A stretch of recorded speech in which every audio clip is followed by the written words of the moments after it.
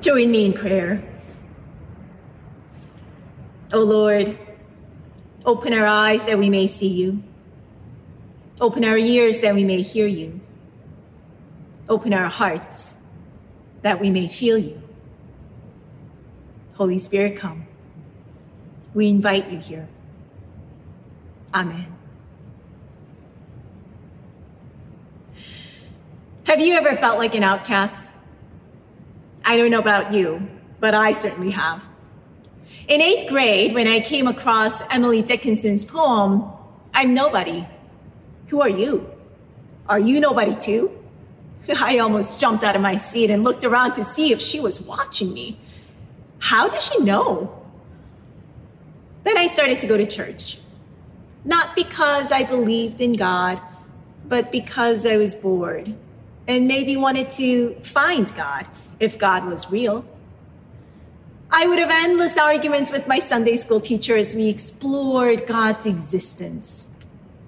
Even at church, I was a loner because I was the only one who didn't believe in Jesus. Then one day, my Sunday school teacher, Sue, asked me if I wanted to join the youth group praise band. You see, every self-respecting Korean immigrant church youth group had a praise band. Guitar, drums, vocals, keyboard, the whole 9 yards, and all made up of high school kids. And they rocked and looked super holy. I was confused by the question. Me? Praise band? What? I stared at her blankly and said, but I don't know if I believe in Jesus. And she smiled and said, that's okay. But I don't know how to play any instruments. That's okay. Can you sing? Nope, I replied. She paused and said, that's okay. I said, well, what do you want me to do in the praise band? And she said, if you say yes, I'll find something for you to do. So I said yes. And that's how I became the motion girl. I would do motions to the songs they would sing. We practiced, prayed, and hung out together every week. And after about 3 months or so, I began to love Jesus, who saw me and knew me and grew deeper and deeper in my faith, knowing I belonged to the family of God. Last Sunday, we kicked off our fall sermon series, Made Well, where Pastor Nate talked about how God made us well in the beginning, that we were blessed from the very beginning. Today, we explore how we have been made well as a community and how we have been made to be a blessing. When we think of community, we think of our church. And when it comes to church, most people think that we have to believe in certain set of doctrines and dogmas in order for us to belong.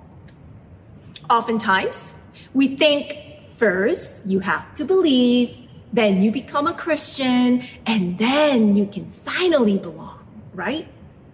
We say to others, if you don't have the right beliefs, then you don't belong with us. You can't be part of our community. But you see, that wasn't the case for me. My Sunday school teacher said to me, you belong with us. You're part of the family, and embraced and accepted me fully into the community, which led me to believe in God and eventually led me to become a pastor. Belong, believe, become. Honestly, if I had to have waited to believe in order to belong, I might still be a nobody today. So what does it mean to be a community? It means we belong to each other and to God. And that's where we find ourselves in our Exodus text today. It starts with how Israelites belong to God. God leads the Israelites out of Egypt, out of slavery, and they come to the wilderness in Sinai when God calls them God's treasured possession, priestly kingdom, holy nation. God lets the Israelites know that they are God's people even before they know anything or do anything or believe anything. Remember, Moses doesn't receive the 10 Commandments until the next chapter, Exodus 20. And I can't talk about community without talking about our small groups. We just started 10 weeks of fall small groups last week. And if you haven't joined the small group, it's not too late. That's where we experience a strong sense of belonging. I've heard from so many people how small group has become a family for them. So what else does it mean to be God's community? Going back to the text, God reminds them of what God did to the Egyptians and how God bore the Israelites on eagle's wings and brought them to God. God wants them to know who God is, the God who sees them and cares for them. And this is the God they believe.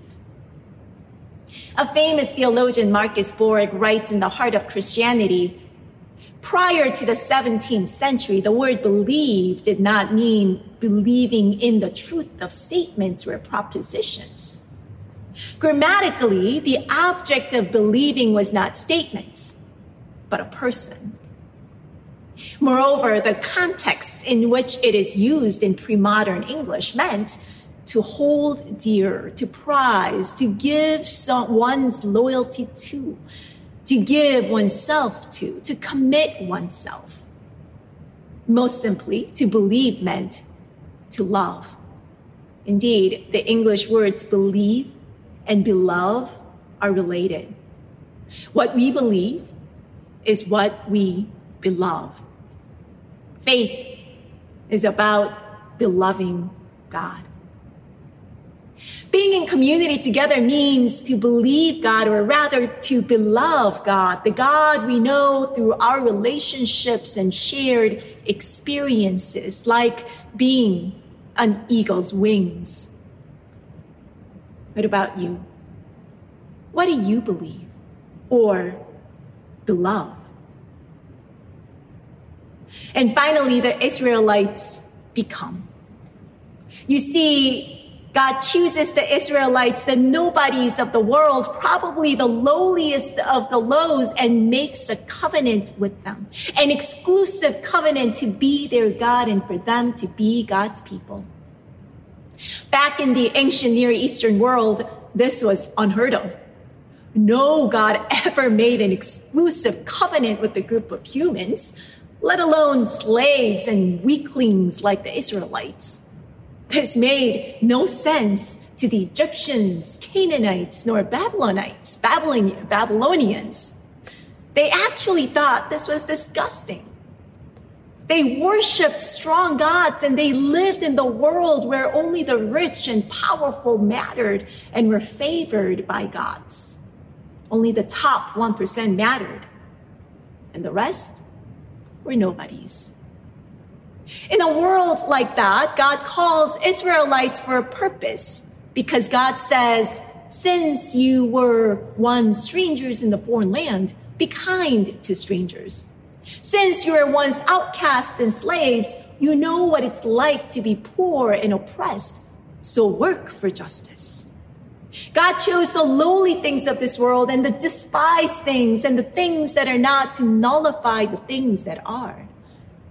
God chose nobodies like the Israelites because they would understand other nobodies. God chose slaves like the Israelites because they would understand and work to free those who are oppressed.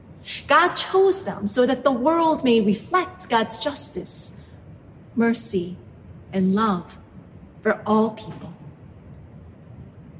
A famous missiologist, Chris Wright, says, "It is not so much that God has a mission for his church in the world, is that God is a church for his mission in the world. Mission was not made for the church. The church was made for mission, God's mission.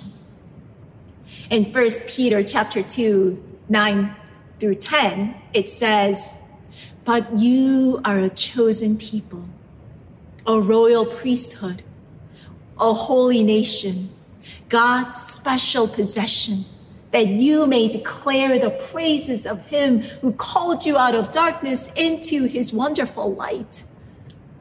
The mission? To be a blessing to all nations. The mission? To make God known by declaring the praises of the one who called us.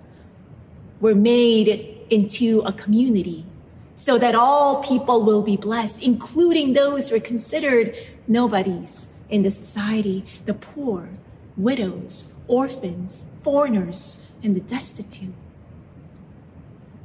So we go from Genesis 1, where we are made well and blessed individually, to Exodus 19, where we are made into a priestly nation, God's beloved community charged with the task of blessing and making God's world well. One thing I love about going into our new youth pastor, Kelsey's room, is that I get to see what's written on her whiteboard. I found the following questions to ask and not to ask herself as she does youth ministry.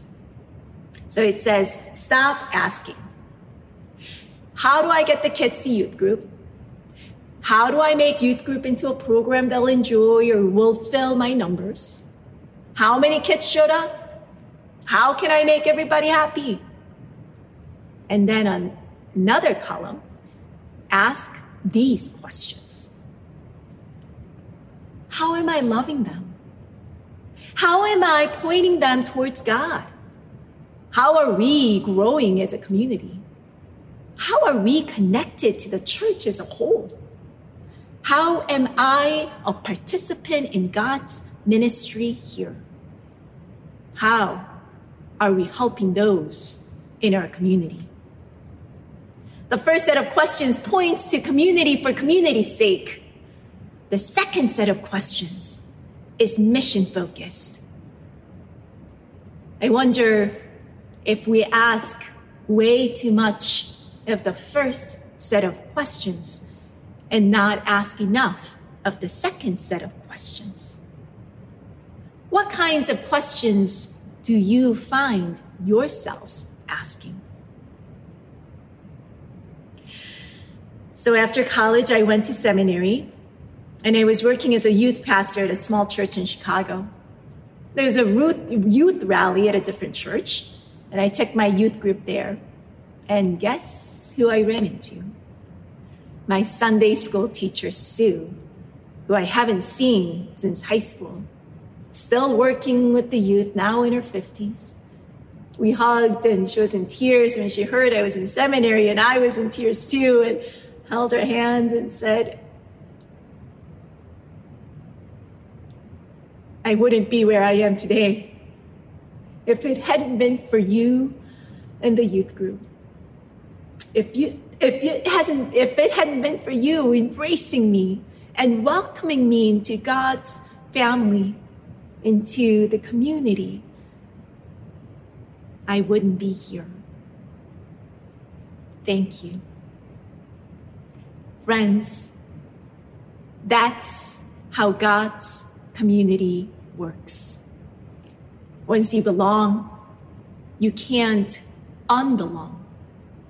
It doesn't matter if we're apart or together. We're brought together when we continue on with the mission of blessing our world and making it well, wherever we may be. Amen.